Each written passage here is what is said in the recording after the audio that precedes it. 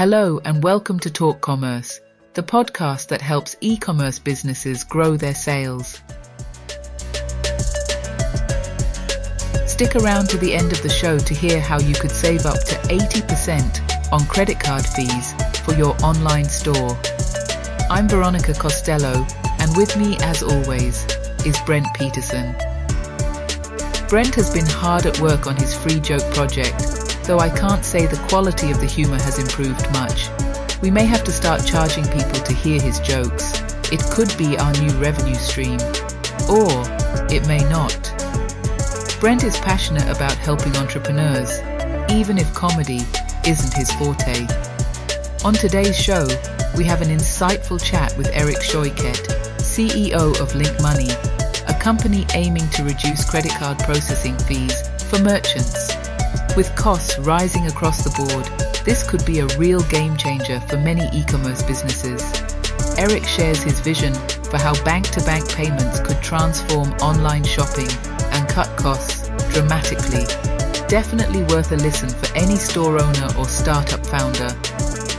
Stay tuned for our chat with Eric Shoykhet of Link Money right after this break. Are you lost in the content creation chaos, struggling under the burden of high costs and complications? Does the thought of regular content posting make you break out in hives? We feel your pain, but don't despair. Your content hero has arrived. Introducing Content Basis, delivering unparalleled content creation and scheduling solutions crafted specifically for your audience and needs. Harnessing the power of AI, we efficiently deliver on-point content every time. Our US-based team meticulously reviews each piece, ensuring authenticity and precision. We value your unique voice and insights. You direct the final shape while we handle ideation to execution. With auto-scheduling, your content always finds its audience. And with bi-weekly check-ins, our strategies sync with your vision. At Content Basis, we're your dedicated ally in the content battlefield. From ideation to posting, we've got your content journey covered. Visit contentbasis.io and say goodbye to content chaos today. That's contentbasis.io. My name is Brent Peterson, and I'm your host. Please remember to subscribe wherever you download your podcasts. And now, Talk Commerce.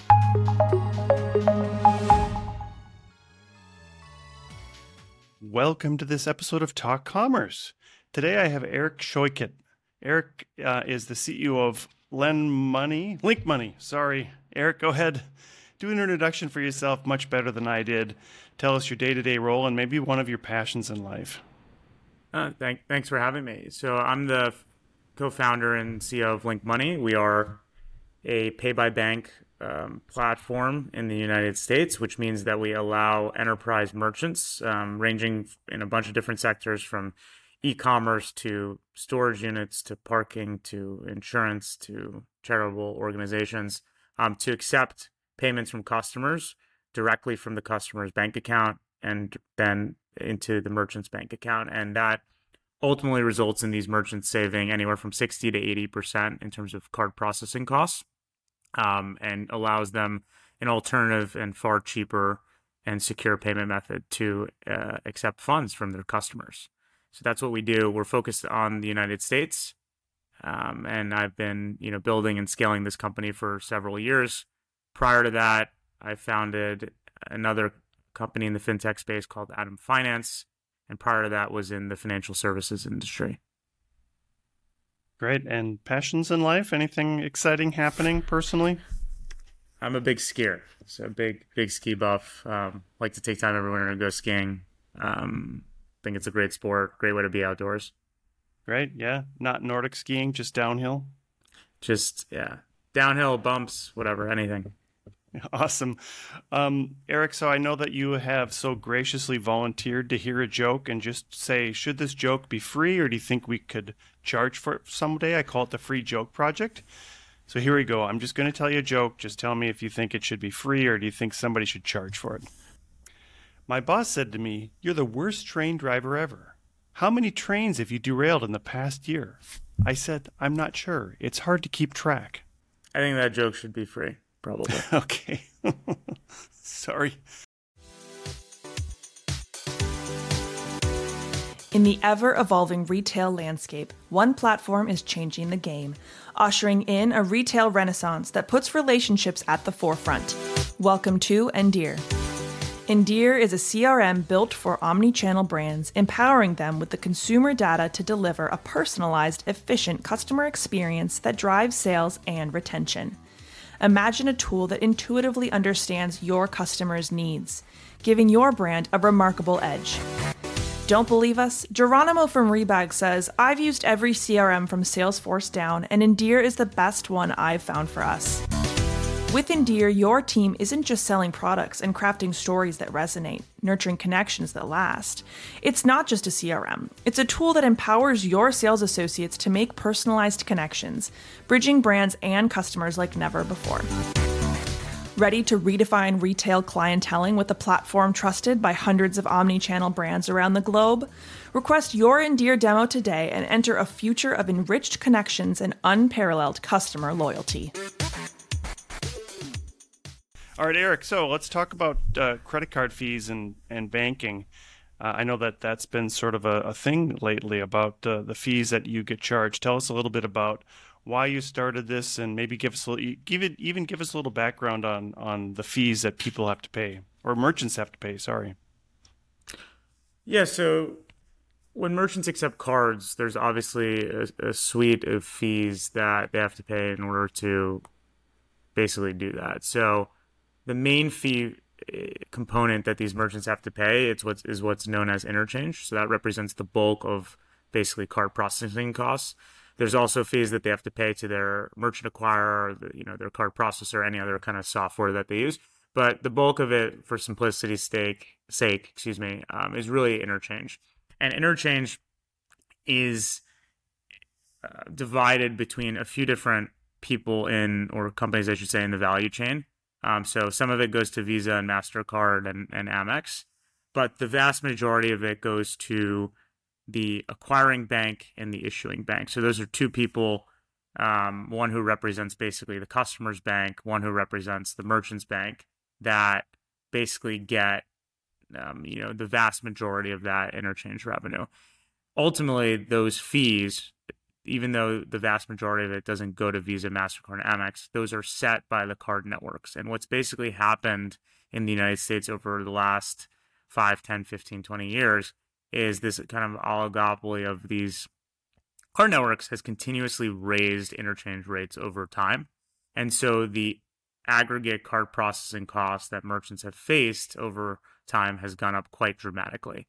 And this is really painful for merchants because this is money that comes right out of the bottom line, right? This is, those fees are right out of ultimately net profits, right? It's not revenue dollars. It's pure kind of down to the bottom line. So for merchants many of whom have kind of a thin margin business, this is, really painful. And the fact that, so for some merchants, these costs have gone from maybe, 2% of sales to 3.5% of sales over the last, let's say, 5-6 years is extremely problematic.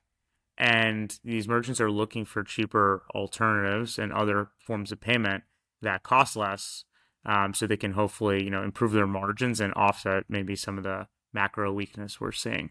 And so our job as a pay-by-bank provider in the United States is to provide a seamless solution that is significantly cheaper than, what these merchants have to pay when they accept credit and debit cards. And just so end users understand that when somebody uses a credit card, that merchant has to pay a fee to a provider. Part of that goes to the bank, part of it goes to the Visa, MasterCard, or American Express, something like that.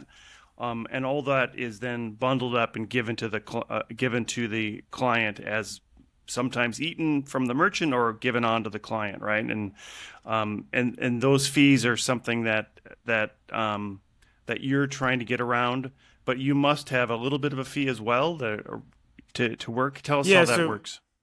Yeah, and so the way to think about it is, the society in aggregate pays for these fees. And what I mean by that is, card processing costs and high, cost of payment acceptance for merchants is the way to kind of think about it is it's a tax on the economy, right? Society would all be better off if money movement between a customer and a merchant was zero cost. Obviously, that's not practical because there are real costs to doing that.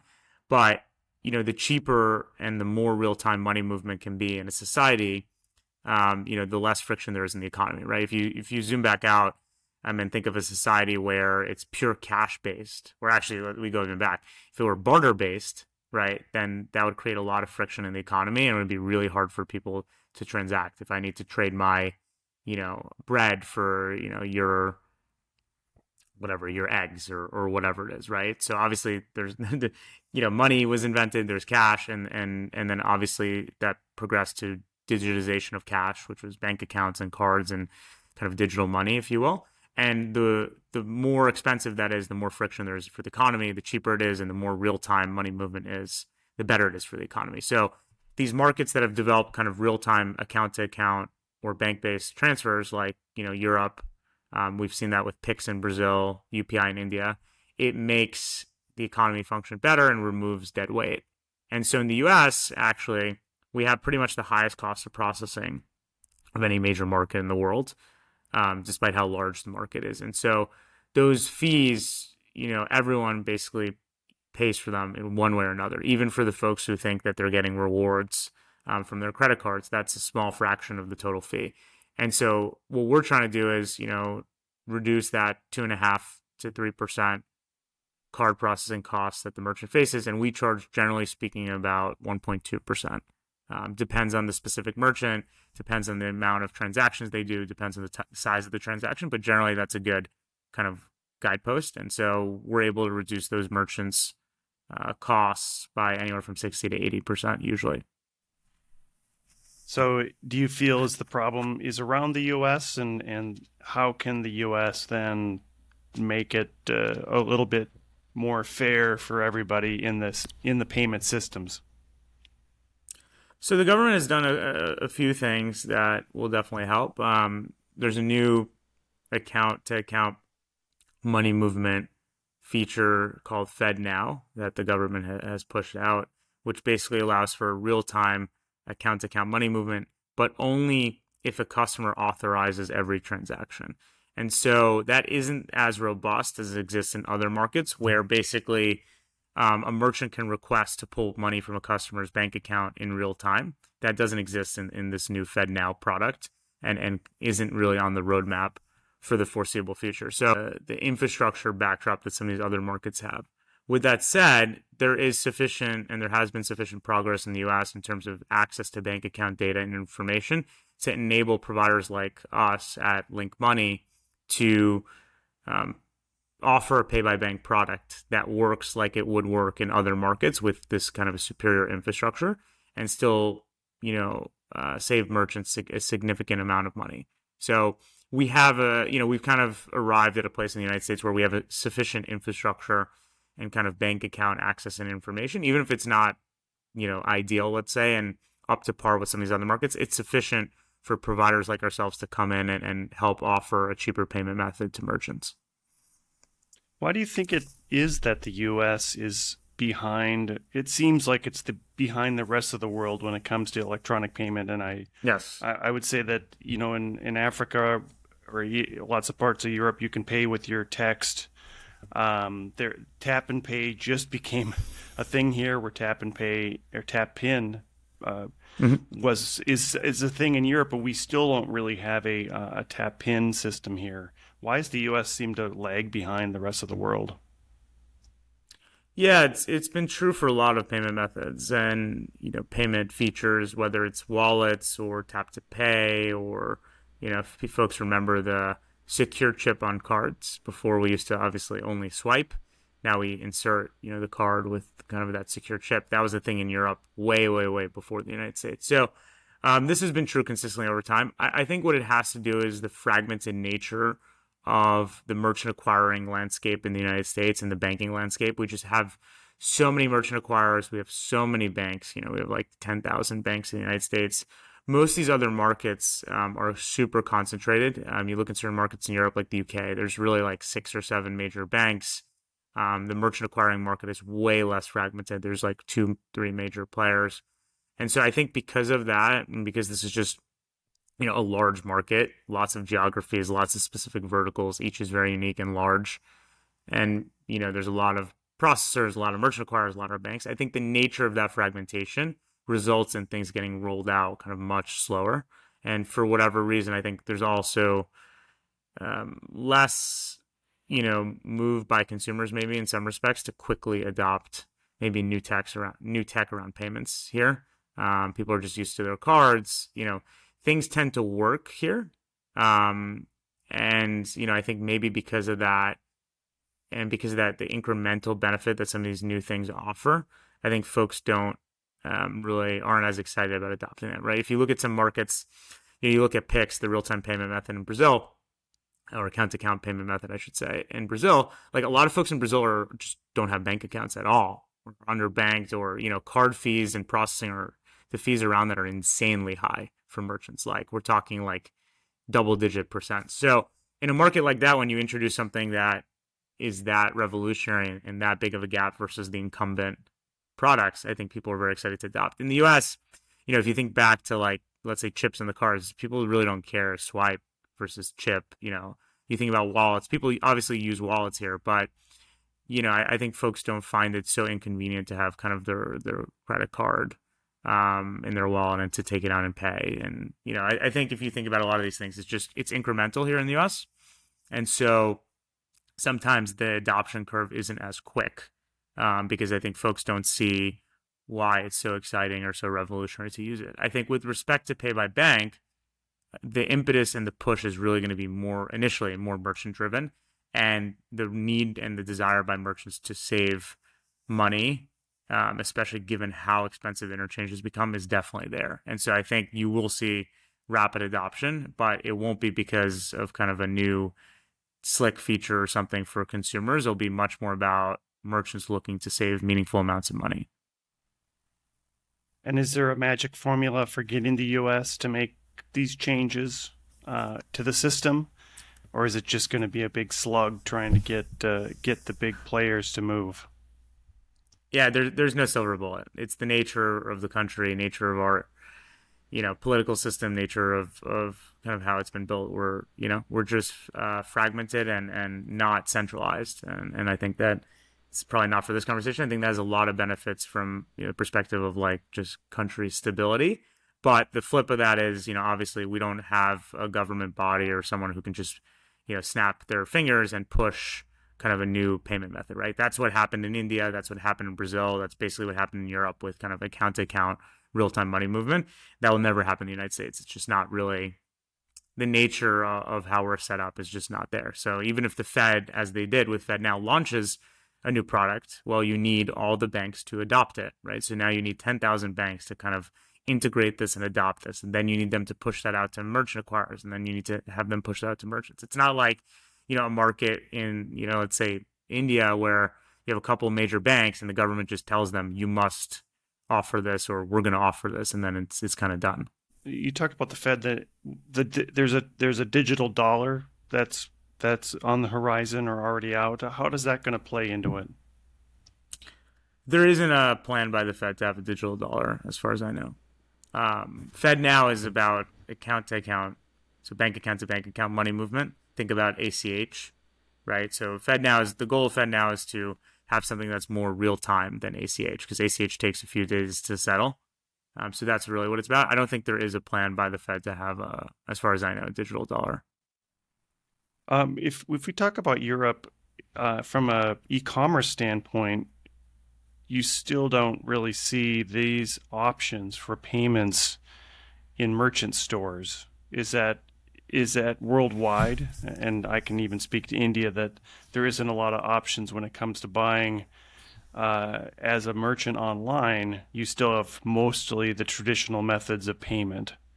Is e-commerce going to be the last one to kind of dive into this? I don't know if it's the last. I would say it really depends on the nature of kind of the relationship of the customer with the merchant. That's what we tend to focus on, and just the amount and volume of transactions that the customer purchases with that merchant. So, for example, in e-commerce, high repeat use e-commerce where a customer is buying from a merchant very regularly. So think about, let's say something like an Amazon where you buy from them very regularly, where you have a card on file, you have a safe payment method, and often those merchants have a rewards program. Those are very good cases for us because the merchant has a lot of leverage to encourage a customer to switch their safe payment method and to use incentives like rewards to push that change.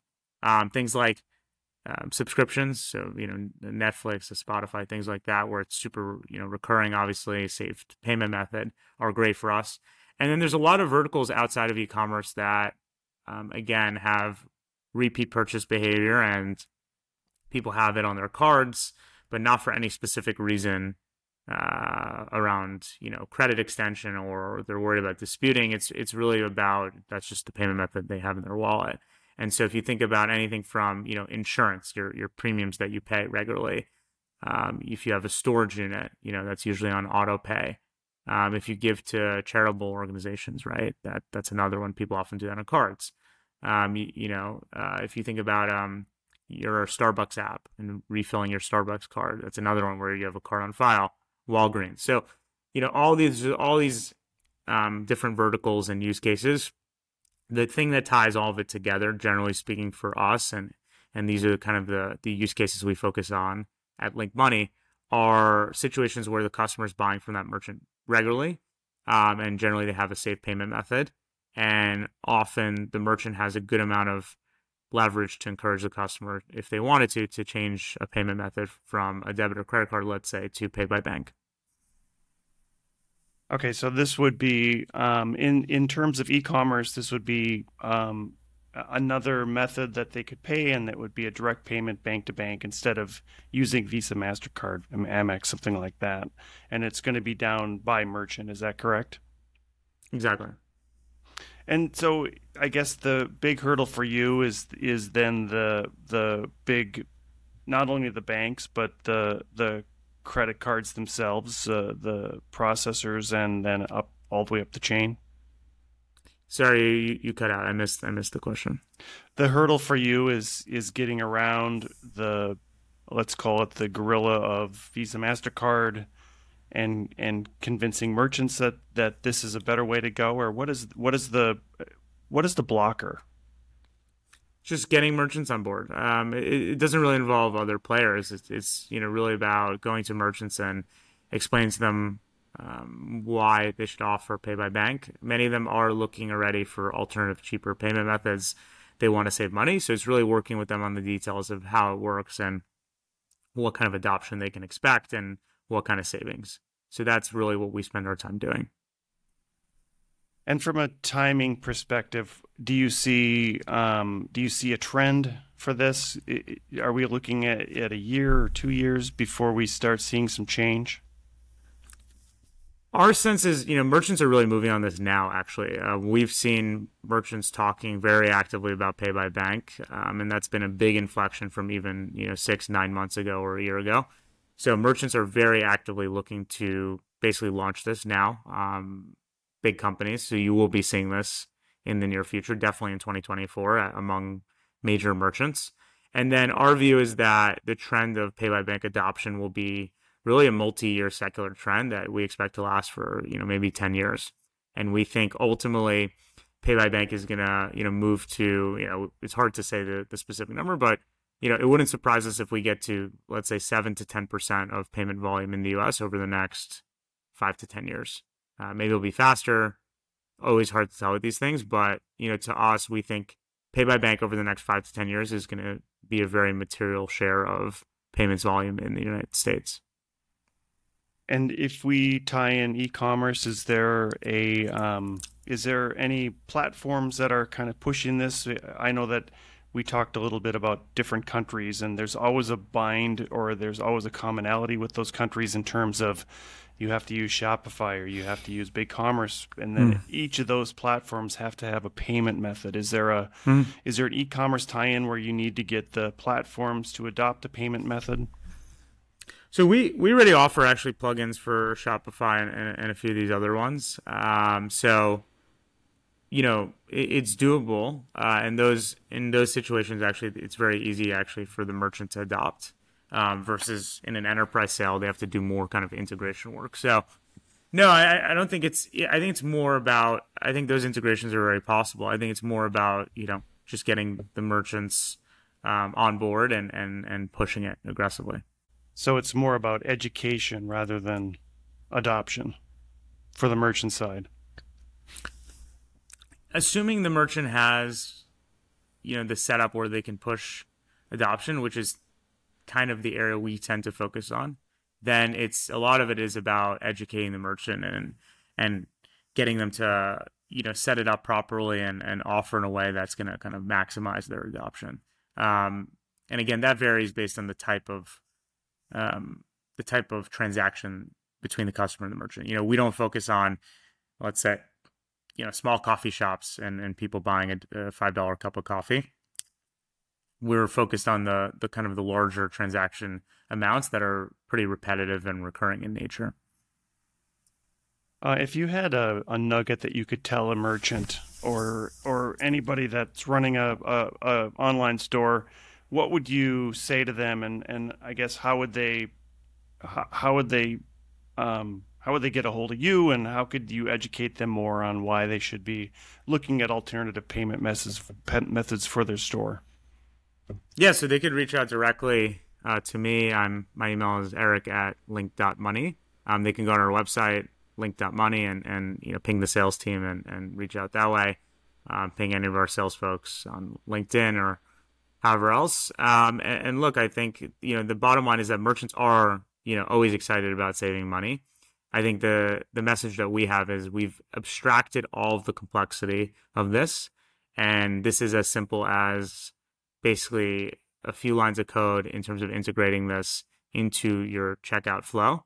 And then once you've done that, we offer a way for you to accept payments that is anywhere from 60 to 80% cheaper than the current payment methods you're offering. And it works just as seamlessly in a similar manner as you would expect with cards. So you have a card-like payment method. From your experience, the funds are guaranteed. They settle in the same time frame, except you're just going to pay 70% less for all of the volume you drive to it. That's awesome, Eric. As I close out the podcast, I give my guests a chance to do a shameless plug. You can plug anything you'd like. What would you like to plug today? I would like to plug us. So please, merchants, we're excited to chat with you about how we can help you save money and lower your cost of payment. So please ping us, eric@link.money. You can go to our website, link.money. Great. Now make sure I'll put those on the show notes. Eric, it's been a pleasure speaking to you today. And I hope that you help to drive down these costs, because I know that it is certainly a problem in the industry, and that it's a really important thing that you're doing. Thank you so much. Thank you.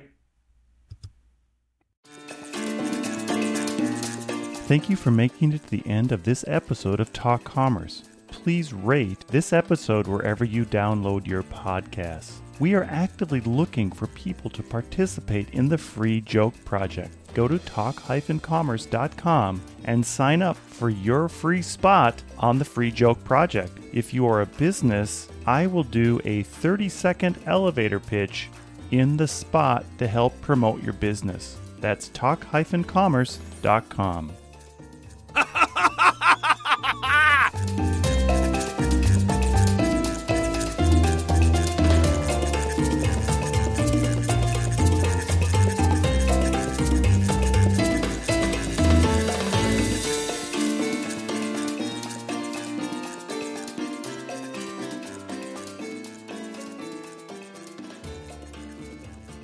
High-quality